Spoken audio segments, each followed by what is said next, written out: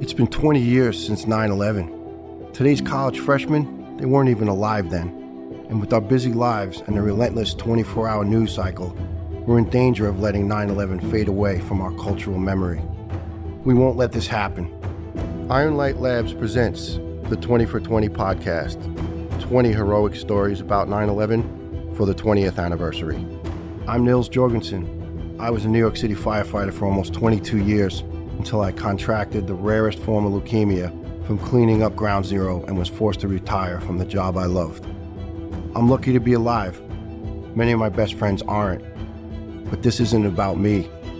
It's about the heroes of 9/11 and its aftermath, who forged good out of evil. Love amidst the taking of 2,977 innocent lives, and about an equal number who've died since then from 9/11 related illnesses. Today's story, episode 5 of 20. The building literally lifted up off of the foundation and slammed back down. You're listening to Lieutenant Colonel Ted Anderson, a man anybody would want to work with on a day like 9/11. For 19 years, Ted served in the United States Army's most elite parachute and airborne units. Nearly 2 years before the attack, he started working at the Pentagon as a congressional liaison assistant for the Army. On September 11th, 2001, at 9:37 a.m., after two planes struck the Twin Towers in New York, another commercial jet flew into the side of the Pentagon, killing all 64 people aboard the aircraft and 125 other souls who worked in the building. The Pentagon is actually 5 separate buildings, also known as rings, built within each other. And its departments are organized into 5 wedges, which each start at the 5 corners of the building. The American Airlines Flight 77 plane crashed between wedges 1 and 2 and penetrated through rings A, B, and C. Ted's office was in wedge 2. In the moments after the attack, Ted immediately helped his coworkers escape, and while everyone exited the building, he courageously went back in to help save even more people. Today, Ted brings us that story. But first, a message about our generous sponsor. And now, let's get back to Lieutenant Colonel Ted Anderson with the story.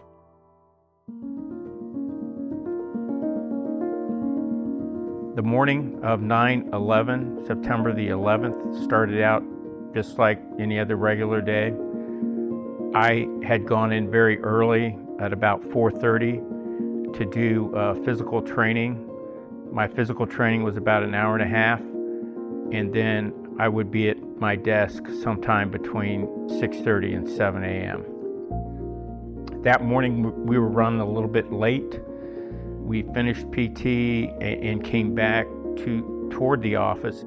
You know, a couple of us went one way and a couple of the other folks went a different way.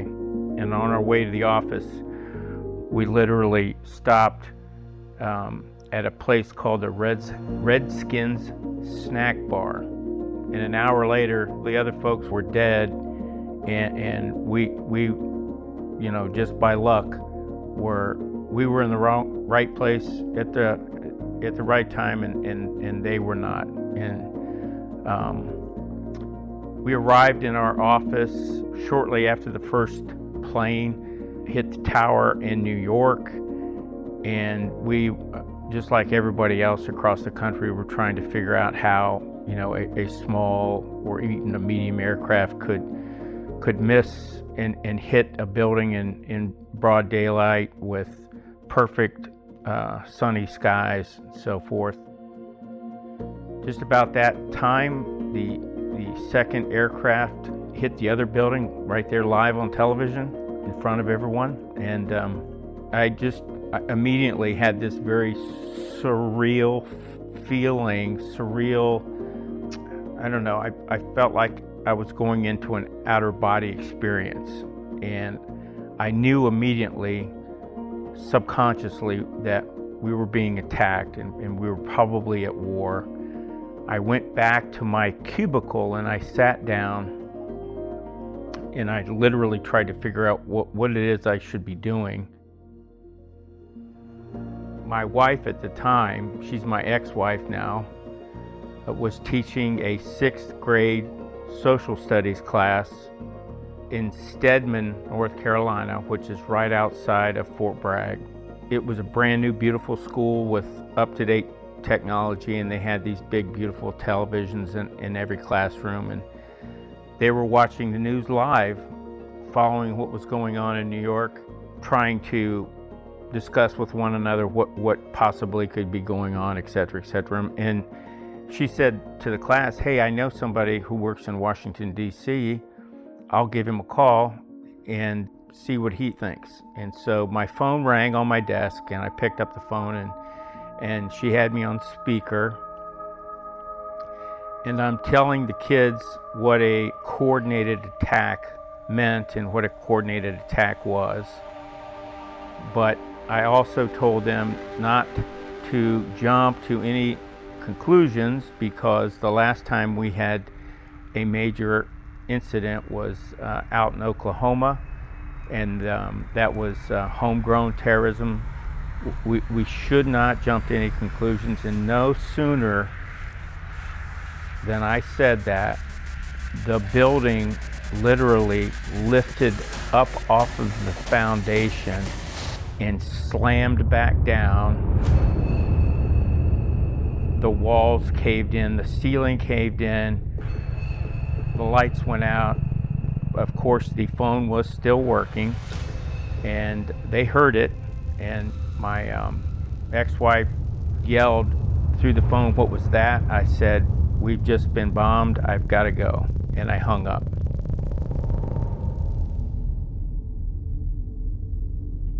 I did not think logically at the time a plane had hit the Pentagon. I had assumed that there were a number of bombs that had been placed in the Pentagon, and they would start going off one at a time. So immediately jumped up and screamed for everybody to get out of the office. I went out into the corridor that was closest to the mall entrance to the Pentagon. There's a bank of doors that are emergency use only. I ran over to one of these doors and started to kick it open, and one of the Pentagon police officers who was manning security ran down the hall and told me not to do that, that we were under small arms attack from the mall entrance outside. And it made sense to me. I mean, it's a tactic that the enemy still uses to this day. You know, you throw in a couple of bombs, people go to assist, and then you open fire. However, I put my ear up close to the door, like right on the door, and if small arms rapid fire, particularly AK-47 small arms were going off, you would absolutely unequivocally hear it through the door. And I heard nothing, and I just decided to push it open anyway, which I did. There was nothing going on. There was no sign of anything out there, so I just pushed all the doors open and screamed for people to move my way. And it was like opening the stopper on your bathtub. People literally were flowing through these doors just like emptying water out of a bathtub. And those individuals were going out into what we call the North Pentagon parking lot, trying to get as far away from the building as possible. I happened to look in the opposite direction, down toward Route 27, which runs by the side of the Pentagon that bore the impact. And I saw, pieces of metal displayed out on this beautiful grassy area. Before the attack, that side of the Pentagon was very well maintained, like a golf course. It was a couple acres of just beautiful lawn. And in the middle of it was a heliport for helicopters to come in and out to pick up VIPs and so forth. And There was also a control tower. Members of the Pentagon Fire Department manned this location. They had a crash rescue truck.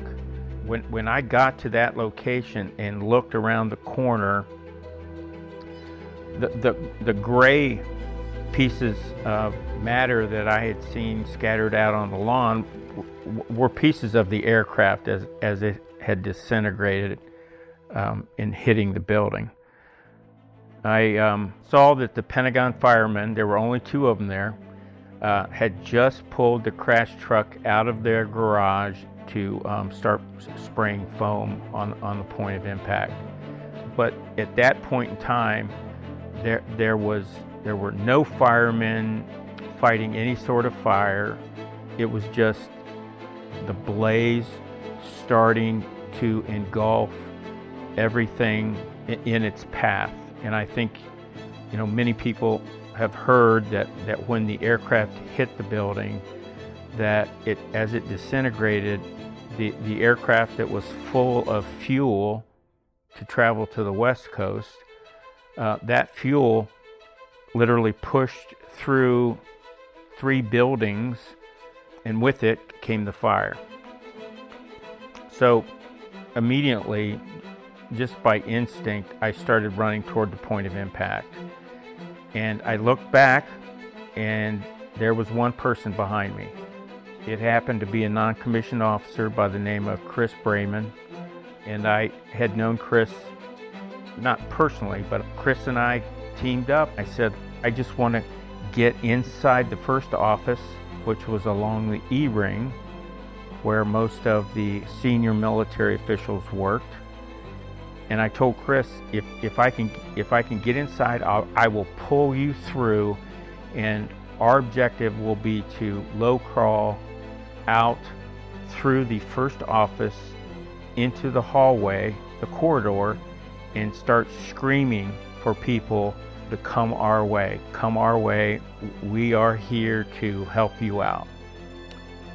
I took my suit coat off and I threw it up over the top of the window that had been blown out, and I boosted myself up. Chris helped push me up. I got up through the window, reached down and pulled Chris up behind me.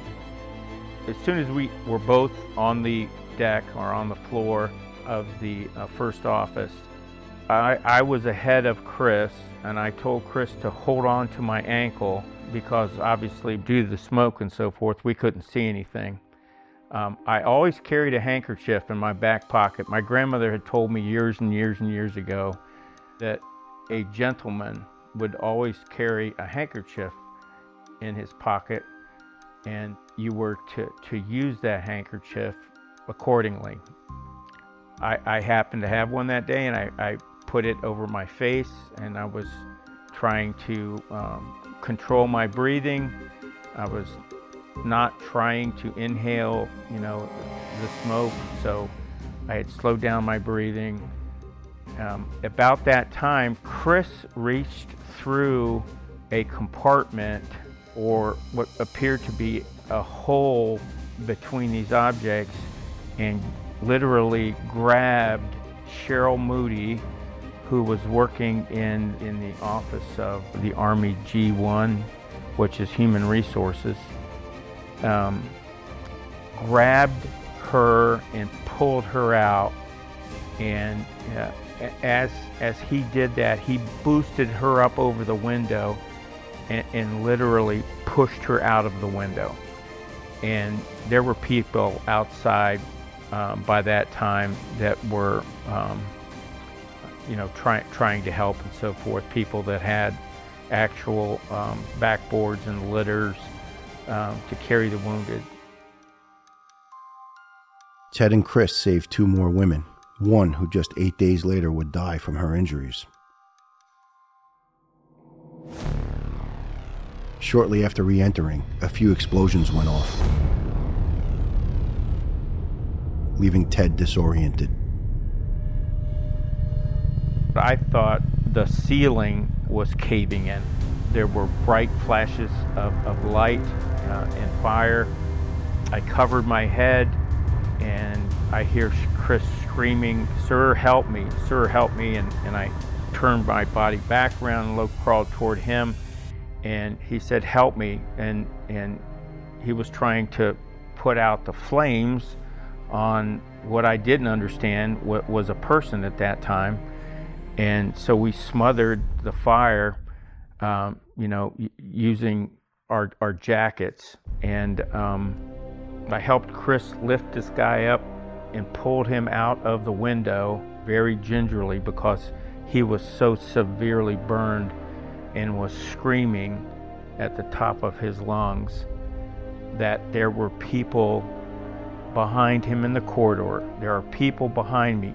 Get the people behind me. They're in the corridor. At that point in time, I was trying to discern whether he was a civilian or he was military. And I saw along the backside of his neck a shirt and a suit coat lapel that had been burned into the back of his neck. Everything on the front of this guy had been burned away and was completely black. But I could see behind his neck that he was probably a civilian. And he kept screaming, as he's going into shock, he's still screaming for us to get the people out in the corridor. I helped Chris carry him part of the way, and there's some videotape. You can see me and Chris carrying this guy out. And I told Chris, I said, okay, so what we're going to do next is we'll get back into the building the same way, and again, we're going to low crawl about 4 meters from the window to the first corridor. At that point, I will start screaming for people to come our way, and we will direct them to the window to exit.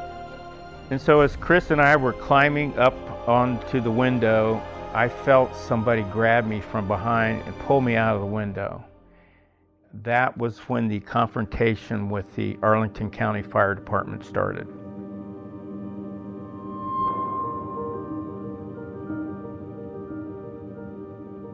The incident commander at the time, he had told his firemen not to let anybody back into the structure.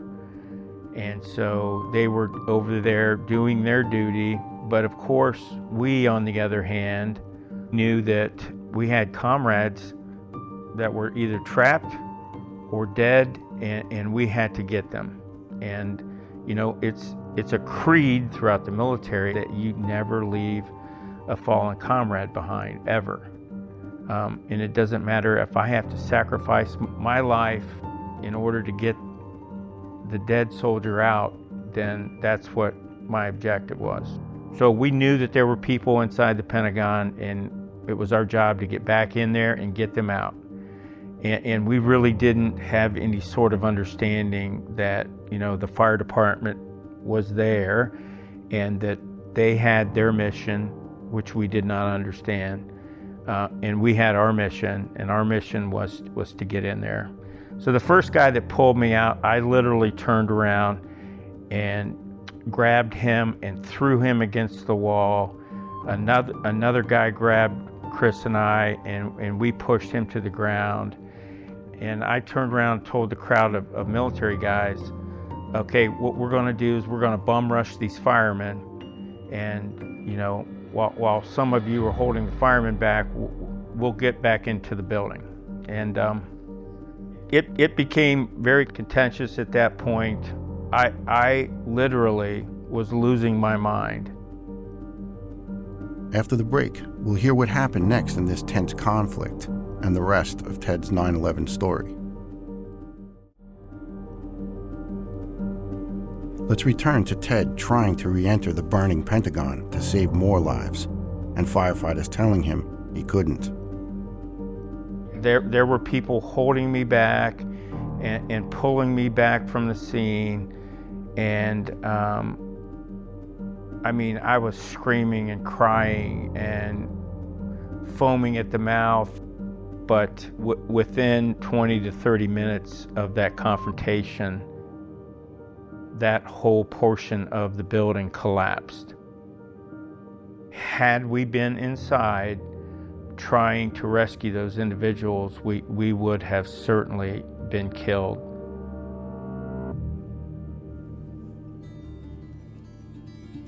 You know, within 30 minutes of that happening, I literally had one of the engine captains literally took me aside and said, look, here is an example of what would have happened if we had let you back in there. You would all be dead right now underneath what had collapsed. And our mission is when we get to the fire scene is to ensure that people have exited, and anybody that have exited a building on fire will not attempt to go back in, and we will not let untrained people go back into a burning structure.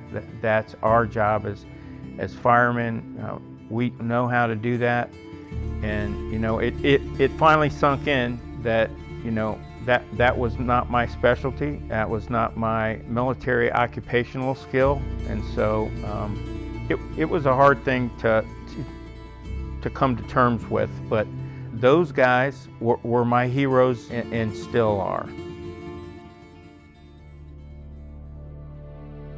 Ted's day wasn't finished. Later that morning, he would lead a team of firefighters back into the Pentagon to check on a crucial department located in the most secure part of the building, known as the tank. It was the central nervous system of the Pentagon, where commanders monitor and communicate with armed forces around the world. They started taking in smoke and had no idea if the fire was encroaching, but they couldn't leave their battle stations. The United States had just been attacked, and the military needed to respond. So they called for first responders to come down to do recon and test the air. Ted led a team of firefighters deep into the bowels of the Pentagon. They discovered the fire wasn't a threat and that people in the tank managed to fix the ventilation system. The air was okay, and they would continue with their operations. But throughout the rest of the day, there were several warnings of other planes headed toward the Pentagon, so Ted and the other first responders were forced to evacuate the building. At about 4 o'clock, maybe 4:30, between 4 and 5, I was laying propped up against a tree right next to the highway, facing the building. I thought to myself, how in the hell am I going to get home? Everything that I had is inside the building. All my keys, my uniforms, my 20 years of medical records are right there at my desk, and everything's probably gone. I can't get to my car because the car's parked in North Parking, which is now a crime scene, and that's all taped off. So the only way I'm going to get home is riding the Metro. And as I understood, the Metro from 10 o'clock that morning to the afternoon was literally jam-packed full of people trying to get out of the city. But the time that I got on, there weren't very many people riding at all. I rode from Pentagon City all the way out to Van Dorn Street Station and walked about 4 blocks up to my condominium complex. I went in to see the office manager, and there were people that had the same problems that I was having. No keys, not able to get into their apartments and so forth. So they had locksmiths on site, and I went to my apartment and waited for a locksmith to show up, and I went to sleep out in the grass while they were trying to make access into my apartment. And I remember that this guy kicked me in the feet, and I jumped up thinking I was going to punch somebody. And he said, "Hey, you can go into your apartment now." So I went in, and my answering machine at the time had about 40 messages from people all over the world checking in on me. And I turned on the TV, and that was the first time that I understood, heard about the towers actually coming down. I did not know what transpired in New York. Had no idea until later, probably 6-7 p.m. And I, at that point in time, I went and took a shower and I cried like a baby. I think more for the New York scene than anything else, because I hadn't seen or heard about it all day. Went into my bedroom and literally fell down, passed out, and went to sleep. And it felt like 5 minutes later the phone was ringing next to my head, but it was actually I think it was 1:45 in the morning. And one of the guys that I worked for says, "Hey, I can't sleep, let's go to work." And of course I was sound asleep. He said, "I'll pick you up in 20 minutes, be in your battle dress uniform," which is, your fatigues. We stopped at a 7-Eleven to get some coffee, and there was a Sikh there by himself, and he saw us in uniform and of course told us to take anything we wanted. But we got out onto the highway, and the highway itself is called 395, and it will take you from the outer beltways into the city. And from where we were, 395 was a steady incline to the city. And at some point, you get to the high point, and you crest the top of this ridge, and before you can see the entire city of Washington, D.C. And as we're getting closer and closer, the sky is turning, from orange to yellow. And as soon as we broke the ridge, and you could see the Pentagon on fire, you could see the flames dancing, their way through all parts of the ceiling and the rooftops that the firemen were on. You could see all of the ladder companies and truck companies that were putting water on the blaze. And I said to this guy, his name's Dave Anderson, I said, "Dave, we'll never get in there. I mean, look at the place." He said, "Oh no, we'll get in." And so we stealthily found our way in and made our way through security. Of course, the building was still smoky, but we were in water up to about just below our knees, trying to make our way back into the office. And we got there. And transitioning from there down to the Army Operations Center, I was down in the Army Operations Center by the end of that day. And I pretty well stayed there for the next couple of months. It's as close as I could get to literally contributing to the fight at that point in time. If you were working on the Army staff, that was the tip of the spear, was to work in the Army Operations Center, so you could get ready to fight and take the battle to the enemy.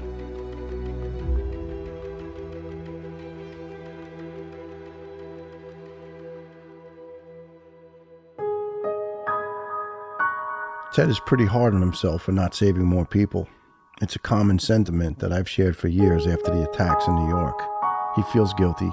He feels like he failed. Why? Well, do you remember the man who was on fire that Ted helped save? Remember how while he was being lifted out of that window to safety, he was screaming that there were other people trapped behind him in that corridor and they needed help. Unfortunately, Chris and Ted never got the chance to find those people because that fireman grabbed Ted and lifted him out of the window, preventing him from re-entering. Well, just a few weeks later, Ted would learn something that haunts him to this day. I had one of the battalion chiefs tell me that they had found a group of people huddled together in that corridor. And I had always assumed that those were the people that this individual was talking about that were trapped behind him. the guilt, part of the guilt that I have to learn to live with, and it's compartmentalizing. I saw a therapist for years for psychological help, just because I knew it was something that I needed. I learned how to take parts of 9/11 and compartmentalize it and put it up on a shelf. And if I kept all of my issues compartmentalized on a shelf, I didn't have to work with them day in and day out. It wasn't always facing me. It was a part of me. I was carrying this baggage with me. But, there are times now where I will smell something or I will hear something, and there will be a flashback, and something that's compartmentalized will come right back down into my face, and I'll take a moment and I'll have to live through that and take account of that.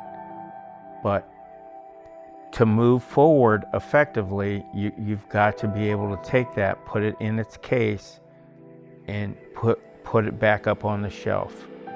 You're never going to get rid of any of this baggage. It's always going to be a part of you. But you've got to figure out a way to carry it. And if you don't, you end up eating your own gun. People have said time and time again, what possessed you to go and do what you did? And I said, it was nothing that was possessing me, and it was nothing out of the ordinary. I said, I think any other military person would have done the exact same thing at the exact same time. Your instincts take over, and you don't have a lot of time to think about things.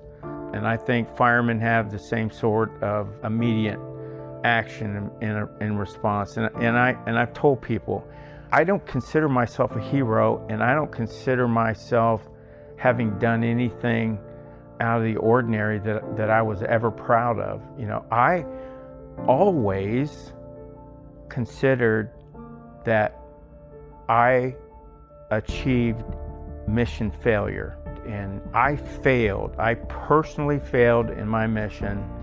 And so I've always felt ashamed, quite frankly. I'll tell my story, but the only thing I will tell you that I am unequivocally proud of is that the next day, on 12 September, about 19,000 people of the 28,000 that worked there showed up to work in a burning building. The fire burning in the roofs of the Pentagon, there were layers and layers and layers of roofs literally built on top of one another. And as soon as the firemen would put out one level, one wedge, they would find that the next wedge below it is on fire. And they would have to hack their way through that and put that fire out. And the fire wasn't completely out until sometime on 12 September. But listen, people showed up and went to work because A, we knew we were at war. B, our job was to be at our battle stations. And C, we were going to stay in the fight for as long as it took. And to close, here's Ted's final thoughts on the importance of this faithful day. This country was built on sacrifices of other individuals. In order for you to get up tomorrow and go to the Starbucks, all of those things you do without thinking about have all been provided. And they've been provided and paid for. Whether it was the Battle of Gettysburg or, Baghdad, name a place, name a situation, 9/11, these were sacrifices that Americans made in order to further the betterment of our country and generations. So I think I'll end it there.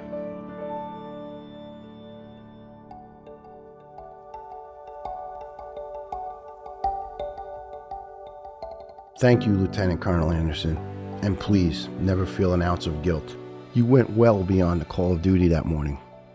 Anyone who witnessed the tragedies of 9/11, and especially the ones who put their lives on the line, they would call your actions heroic. We also want to thank Sergeant First Class Chris Brayman for his teamwork and heroism on that day as well. You both completed your mission. You both saved lives. Never think otherwise. You both had everyone six that morning. United States Army strong, gentlemen. May God bless you, and may God bless this beautiful country of America. And folks, if you feel compelled to help the 9/11 community, other first responders, and our veterans, please be sure to check out Tunnel to Towers. We told their story in episode number 1. They do amazing work, and you can help them by becoming a T2T member at T2T.org. That is the letter T, number 2, letter T.org. And to all those who have served our great country in one way or another, from the bottom of our hearts, we thank you, and please stay safe. And now, before we close, a special message from a dear friend of mine. Hi, this is actor Robert John Burke. I've been fortunate to be a part of projects like Tombstone, Law & Order Special Victims Unit, Gossip Girl, Rescue Me. But I've been even more fortunate to become friends with incredible first responders like your host, Nils Jorgensen. Folks who are willing to sacrifice every single one of their tomorrows so that we can have our today, as Nils so powerfully says. I lost a lot of my friends on 9/11, including my best friend. And I felt like I had to pick up the flag for them. So I became a volunteer firefighter, and I have been ever since. It's why I'm so grateful you're listening to the 20 for 20 podcast. I hope you'll subscribe, rate, and review it, and share it with 5 friends because these stories are so important. Thanks for listening.